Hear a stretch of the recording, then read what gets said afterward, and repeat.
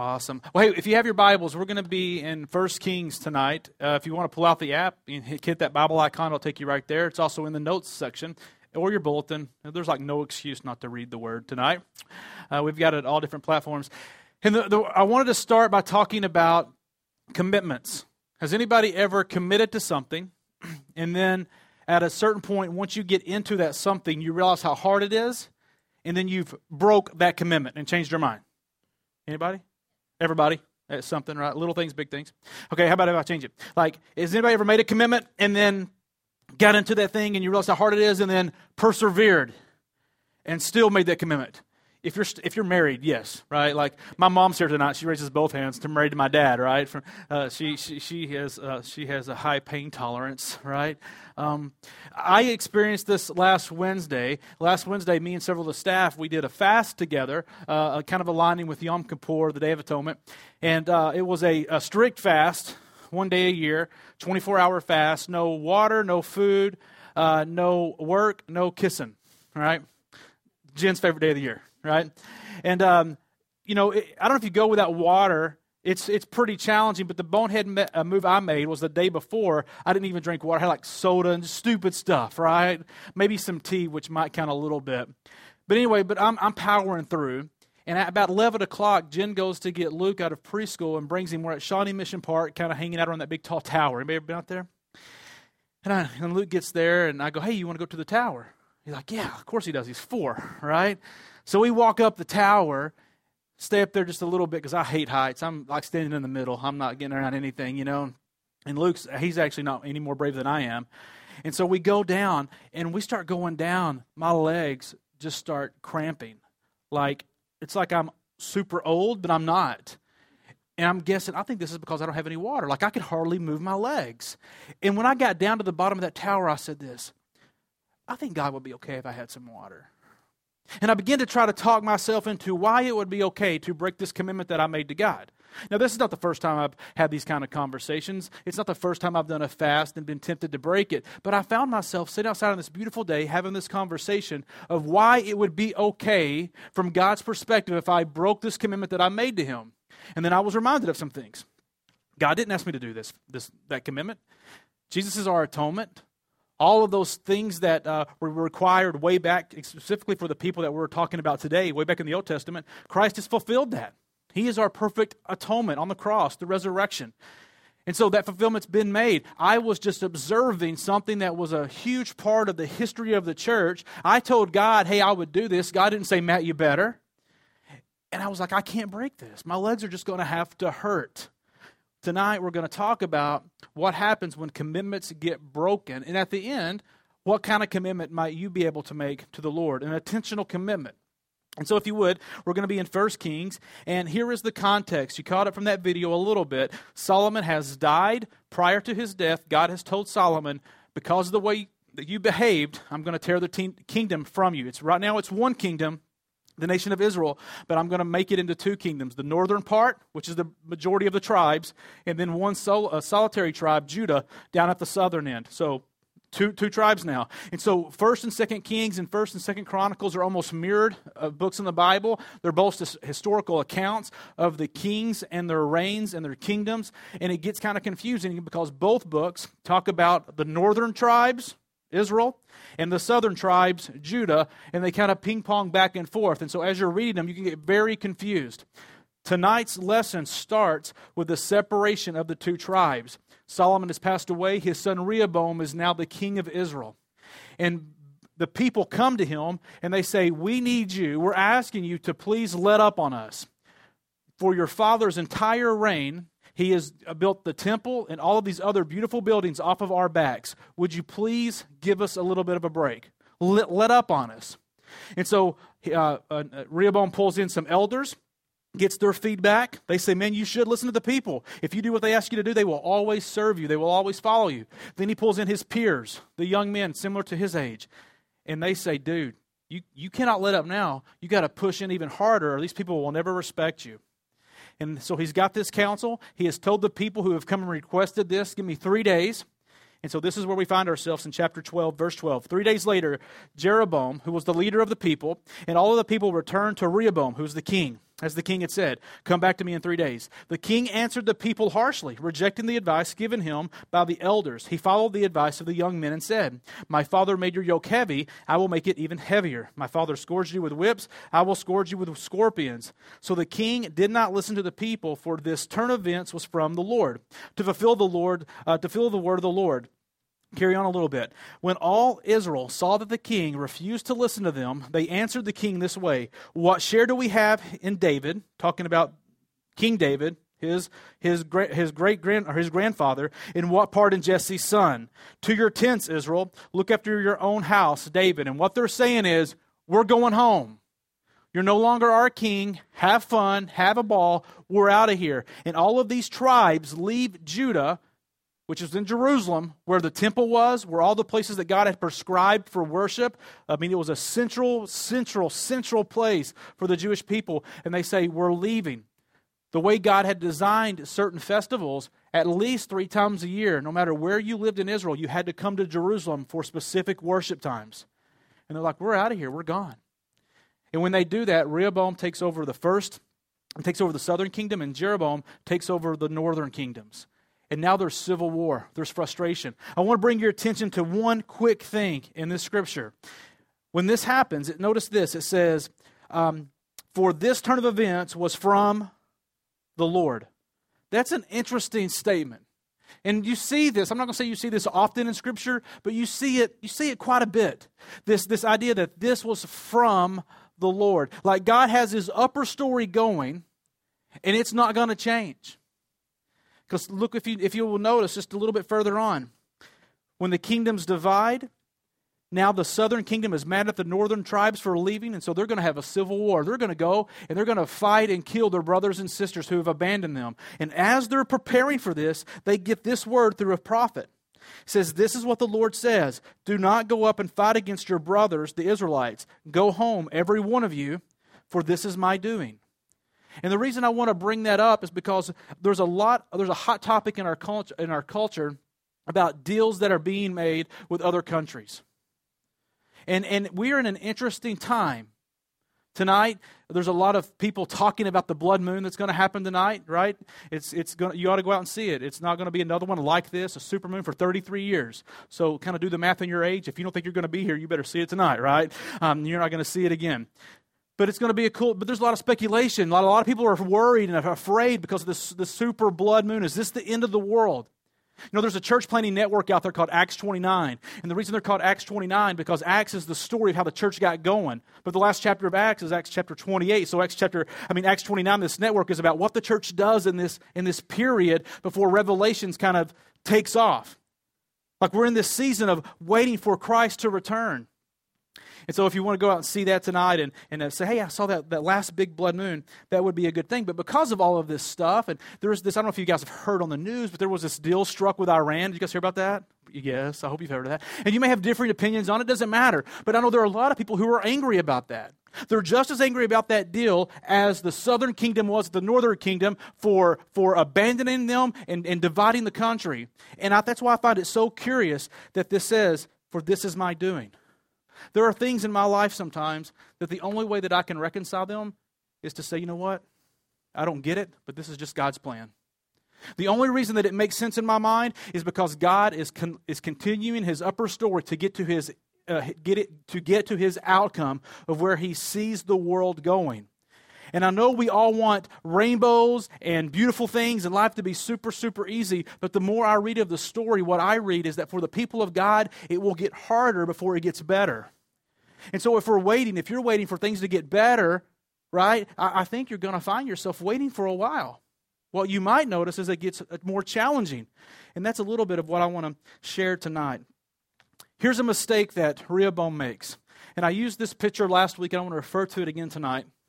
And it's directions, relational directions that I think are very important in your life. Last week I talked about God being the first direction that is so critical to you, how God speaks into your life. And then the second thing, and once that happens, it impacts every area of your life. But the next stop would be your family. Like if you're so quick to bypass your family and invest in other people, even lost folks or church folks, but you bypass your family, you're really missing a key thing. So how does God impact what you do with your family? But then the next move would be, who are the Pauls in your life? And these are the people who are further along than you are. They know a little bit more about spiritual things, because I'm using the spiritual context right now, and they're able to disciple you along to the outcome that God is looking for in your life. Who are those people that you're giving the space to speak into your life? Then the other direction, you have Timothy's. Who are you investing in? Who are you speaking into? Who are you giving your life to? And as you have God and your family and your Pauls and your Timothys in your life, they influence how you go about and what you say and how you interact with people who are far from God. And God brings people into your life who are far from Him. You work with them, they live on your street, you meet them in different places. And if you avoid the other relationships, God, family, Paul, and Timothy, and you just go straight to the evangelistic direction, listen, that person is not getting the best of you. And they're probably not getting the best representation of the gospel because nobody's speaking it into your life, specifically God, and you're not going to be able to process out what you want to communicate or say. Here's what Rehoboam did. Rehoboam heard from the Pauls, but he listened to his Timothys. He listened to those who had very little experience in the things they were talking about, and because of that, if you want to fill in the blank, this is where the kingdom split. This is where the kingdom becomes divided because of who he chose to listen to. So now you have two divided kingdoms, and Jeroboam is the leader of the north, but he gets nervous. And he gets nervous because it's coming time to worship, and all of these people are getting geared up to go down to Jerusalem to worship, and he is afraid. Look what it says in 1 Kings 12, 25 through 33. Jeroboam thought to himself, which is scary. You never should think to yourself. The kingdom will now likely revert to the house of David if these people go up to offer sacrifices at the temple of the Lord in Jerusalem. They will again give their allegiance to the Lord Rehoboam, king of Judah. They will kill me and return to King Rehoboam. So like what's divided, he's afraid is going to come back together. After seeking advice, I would love to know who he talked to, because after seeking advice, the king made 2 golden calves. Now, I know you might not know a ton about Bible stuff, but does this ever sound wise to you to make idols as a Christ follower?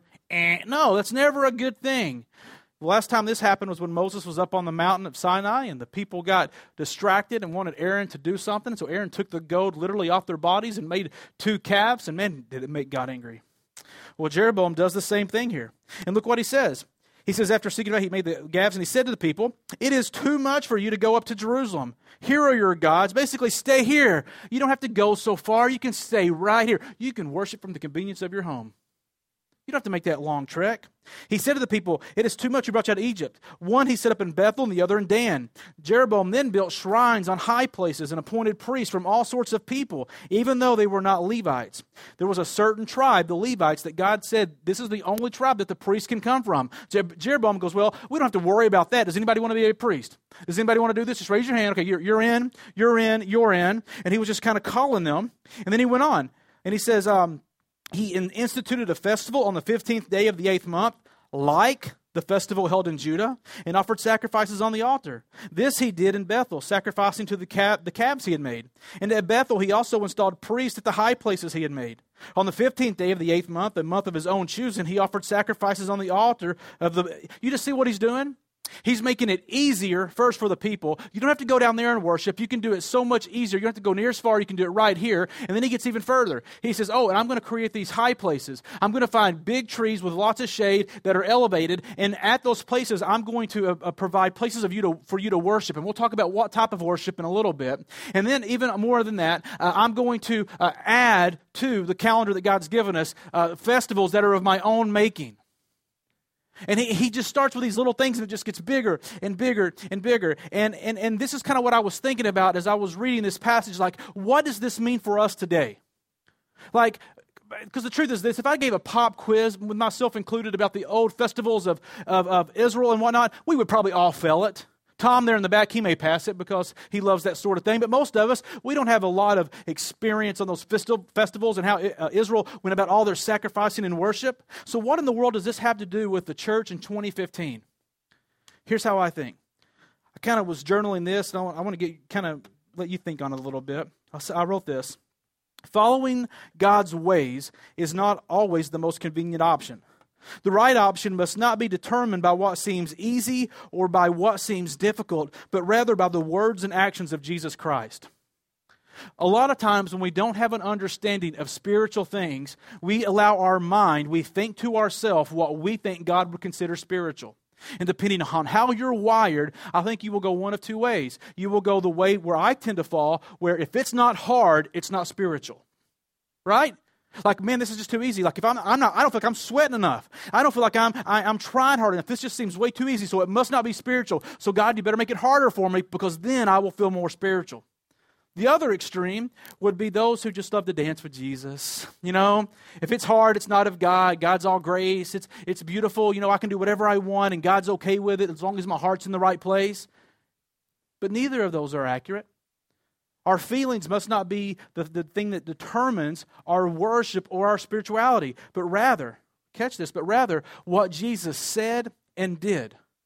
And again, this is why discipleship, and Pastor Chris and myself, we talk about this all the time. This is why discipleship is so important, because the truth is, no one has it completely figured out. So we must lean on Pauls in our life, people who are further along than us, who pull us along in the attitude of spiritual things. And if you go, oh, no, Matt, I got it figured out. Listen, that kind of attitude scares the snot out of me, because that's complete pride. And if you're like, oh, I don't need a Paul, that scares me, because you're saying I don't have anything to learn. Now listen, we all have something to learn when it comes to discipleship. And it's not about age. It's about spiritual maturity. Who's pulling me in the right direction in the things of God? So when you think about it, if you were to just simply process spirituality through your brain and through your attitude, where would you fall? That if it's not hard, then it's not of God, or if it's not easy, it's not of God. And then how do you put that at the foot of the cross? Through the word of Scripture. What does Jesus say about my spirituality? What does Jesus say about who I am? The other thing that Jeroboam did was he established these high places. I mentioned two last week. I want to remind us of those two, and I want to provide a third. A high place number one is this, in today's time, is the thing that you don't think matters. And these are so sneaky. There are things in our life that you simply don't think matter. And because you don't think they matter, you don't give any weight to them. You don't give any thought to them. You think that conversation with that person who's not your spouse is not a big deal. And although you know in your heart that you're flirting, you just a friendship. You don't think that TV show's a big deal. You don't think that station you listen to is a big deal. You don't think that book's a big deal. You don't think that conversation's a big deal. You don't think sleeping in a little bit more is a big deal. Like, you just have these things in your life where you're like, oh, come on, it's just really not a big deal. It just doesn't matter. But yet it's those little things, those high places that are up out of the way, that you don't think are significant, that you don't think will carry much weight, will eventually bite you in the butt and destroy your life. Now, not right away, because the enemy's smarter than that. The enemy is too smart. He is not going to send some blaring, clearly evil thing your way for you to engage in, because you're smarter than that too. You're going to get away from that. You're going to run from that thing. Oh, but if he can get you with something that just doesn't matter, if he can get you to stay just a little bit longer in a situation that you don't think matters, sooner or later, you'll find yourself in something and you'll be like, how in the world did I get here? How did I get in this much debt? How did I get in this much relational trouble? How did I get here? Well, here's how. Too many times you said, oh, this doesn't matter. And all of a sudden, it matters. The second high place would be this: doing the right thing in the wrong places.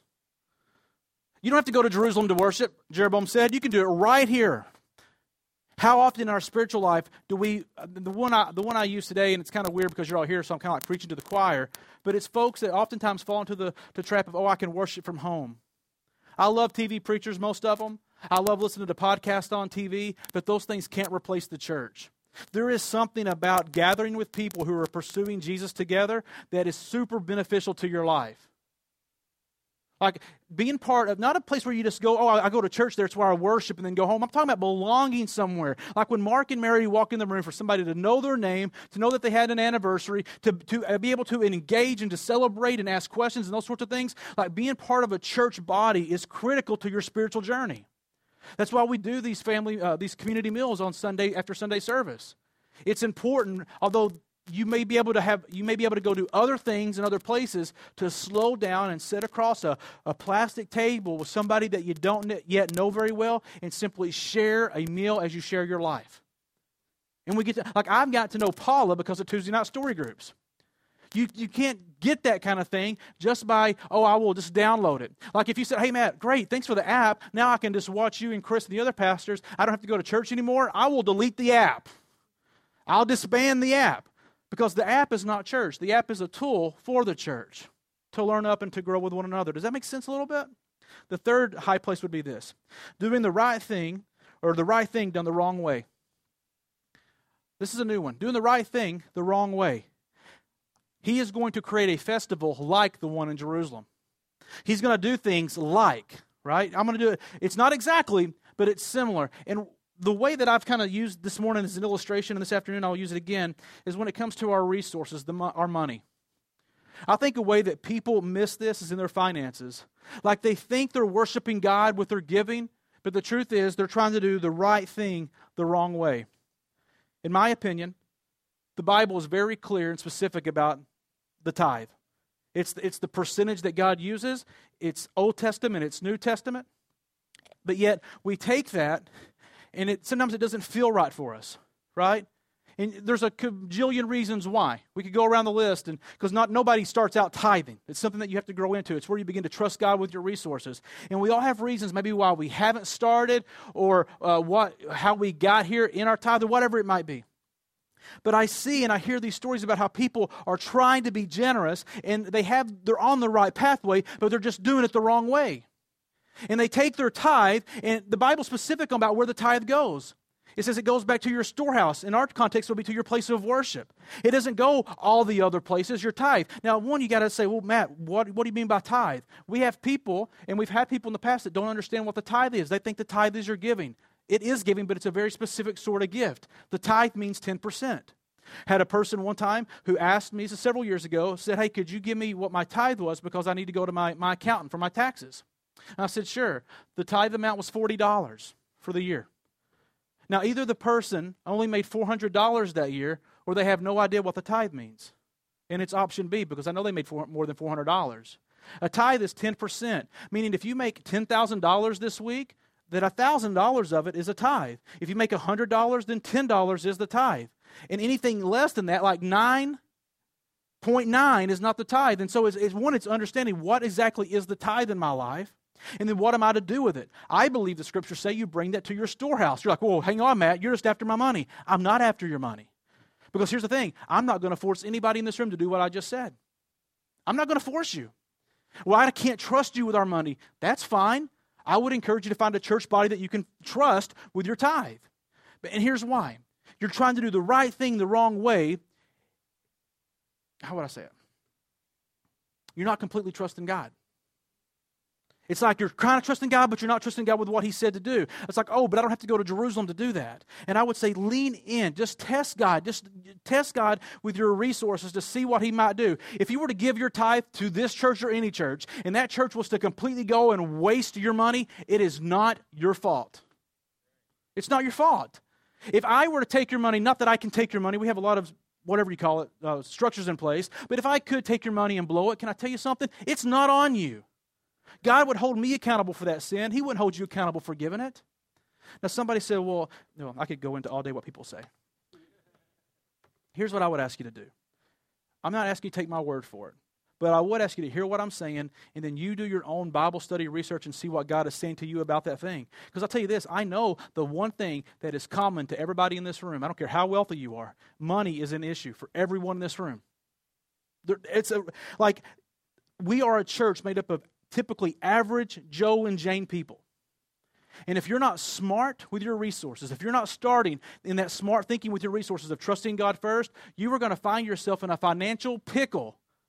Trust God with what you got. This morning, one of the thoughts was, well, did Jesus really talk about the tithe? I would say, yes, He did. But to chase that debate, I would say you're right. Maybe Jesus doesn't talk about the tithe. Jesus doesn't say He wants 10%. What does Jesus say He wants? Everything. So you can pick. You can give everything or 10%, right? You can make that decision. I would say, man, listen to what God has to say in your life and begin to trust Him with your finances. If God lets you down, we're doing something fun next month. For the next 90 days, we'll talk about it more next week, but starting next weekend for 90 days, we're going to say this. If you would commit for the next 90 days to give a tithe, a clear, straight-up tithe, at the end of that 90 days, if you don't feel like God has clearly blessed you, tangibly or intangibly, like if there's something that you can't point to and say, wow, I did this like the Scriptures say, and look what God did, like if you can't say that, we will give you back 100% of your giving. I promise you, we'll give it all back, and we won't put it on thing. We gave back Chris's money. We're not going to do that. It'll be super private. Nobody will know but you and the finance team.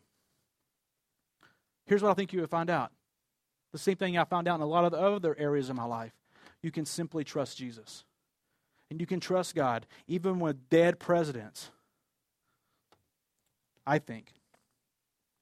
Here we go, 1 Kings 14. And you know what? There was some amens. Mark amen. I'm an amener. Bill Cobb's an amener in that. I will be a Paul for you in this area. You go, Matt, do you do this? Absolutely. Someone asked earlier. My wife and I, we are definitely tithers. We have been since we got married. And that's why I don't get up here and I'm weird on talking about it, because I know Jesus works. And I will be happy to do this. My mom and dad, my mom's here, they started tithing late in life. I got to hear their testimony when I was in my 20s about what God drastically changed in their life when they became faithful with their money. Listen, I will be more than happy, and I'll get you in touch with these families back here. We're not trying to give you no sales pitch. I'm just trying to help you figure it out. Let's continue on. 1 Kings chapter 14. That's been the north, right? Jeroboam, he's just doing terrible things. So surely the guys in the south, they're better, right? Oh, surely Rehoboam, Solomon, the wisest guy who ever lived, surely his boys got it figured out. Check this out. In King Solomon's reign for 40-something years, he has complete peace with other nations. Rehoboam is in charge, and in 5 years into his reign, he gets attacked by Egypt. And it says this: they took away the treasures of the Lord's temple and the royal palace. He took everything, this king from Egypt, including all the golden shields that Solomon had made. King Rehoboam made bronze shields to replace them. What is the connection? What is the transferable principle in this for us? When Rehoboam was robbed and defeated in battle, instead of repenting and saying, oh my gosh, God, I have gotten so far from how my ancestor David had reigned, and I've got so many idols in place, I am going to repent of my ways and of my practices. Instead of doing that, what does he do? He builds bronze shields. He tries to pretend that everything is exactly the same. I mean, somebody literally comes into the Lord's temple and robs every precious thing that they have in there. And instead of repenting, instead of saying, whoa, God has removed his protection, I need to kind of seek the Lord on this deal, what does he do? He replaces it with bronze. If you like to fill in blanks, this is kind of cool. Gold always equals, in Scripture, the purity of God. Bronze represents the strength of man. Gold, the purity of God. Bronze, the strength of man. And so it's this idea. In your life, things begin to fall apart and things begin to go missing. You begin to lose the precious things in your life. And what do?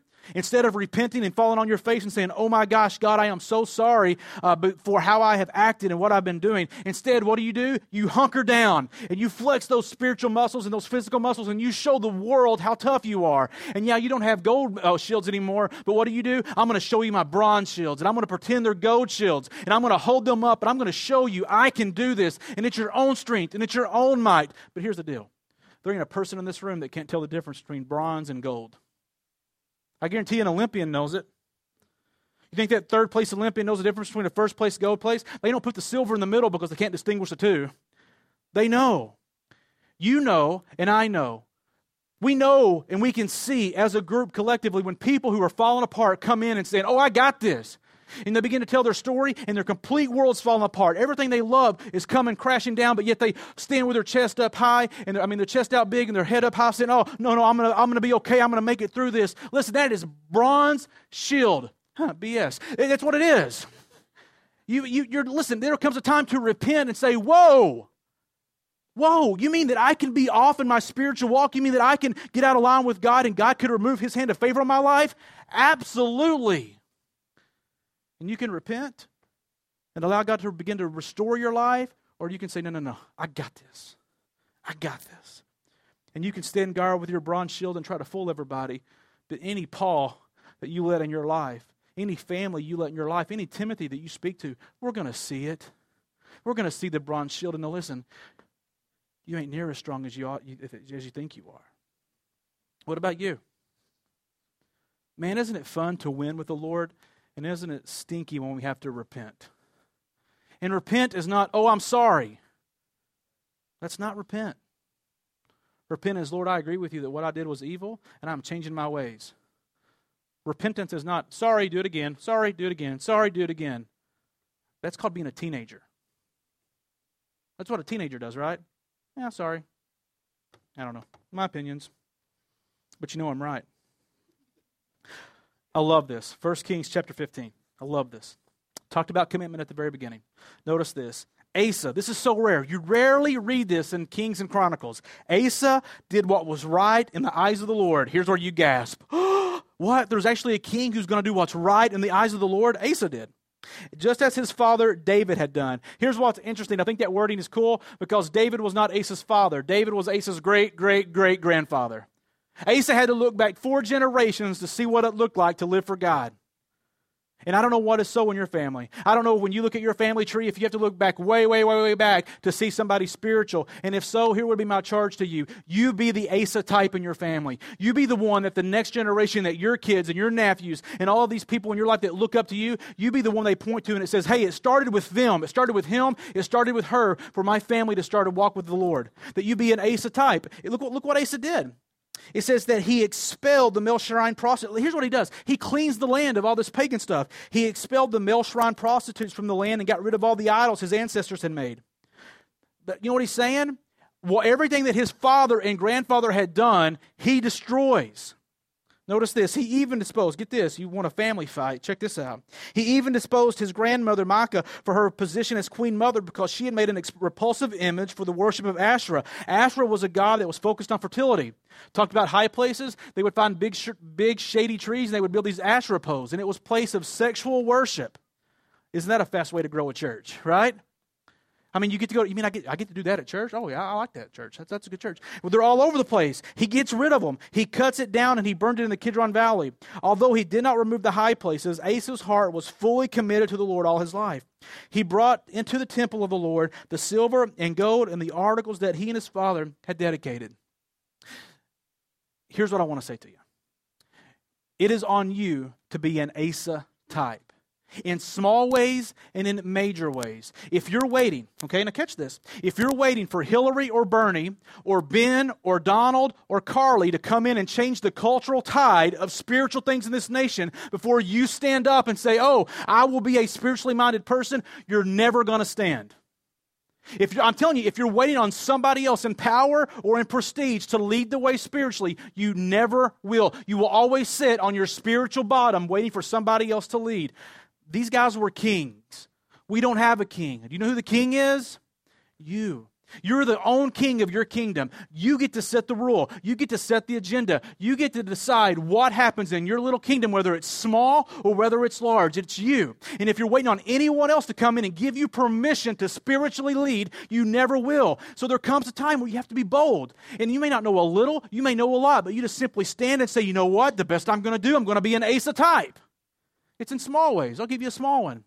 It's at your dinner table this week. You and your family are sitting around the dinner table. Somebody's going to have to be bold, unless this is already a common practice. But somebody's going to have to be bold. Maybe it's just you at the dinner table. But before you take that first bite of food, somebody needs to say, hey, time out, pause. How about before we eat our food, we simply give God grace, give God thanks for the food that we have? Y'all, listen, just stand. You're going to have to be bold because everything in your head is going to say, oh, you don't need to do that. It just doesn't matter. No, it matters. It matters for my family. I'll tell you what we do. We gather around the table and we hold hands. My twin 6-year-old girls, my son Luke and my wife Jen. Not because we're super spiritual.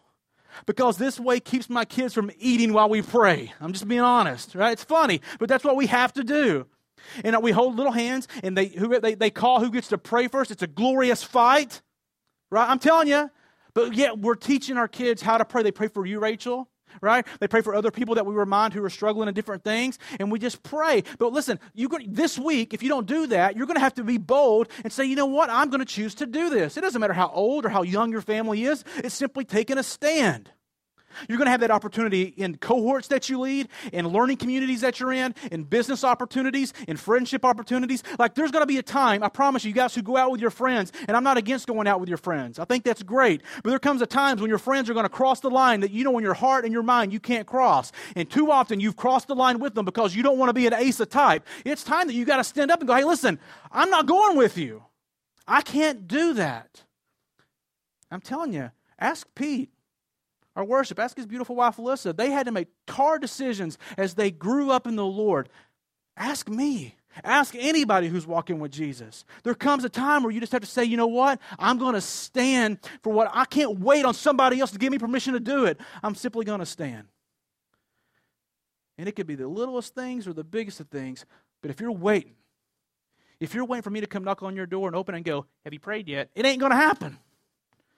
Husbands, for you to take the courage, or wives, it doesn't have to be necessarily the husbands, but just to initiate prayer at night before you go to bed. Or when you hear that your spouse is struggling or your child is struggling, instead of walking back to your room going, man, I really wish they'd be okay. No, go back to the room and say, can I pray for you?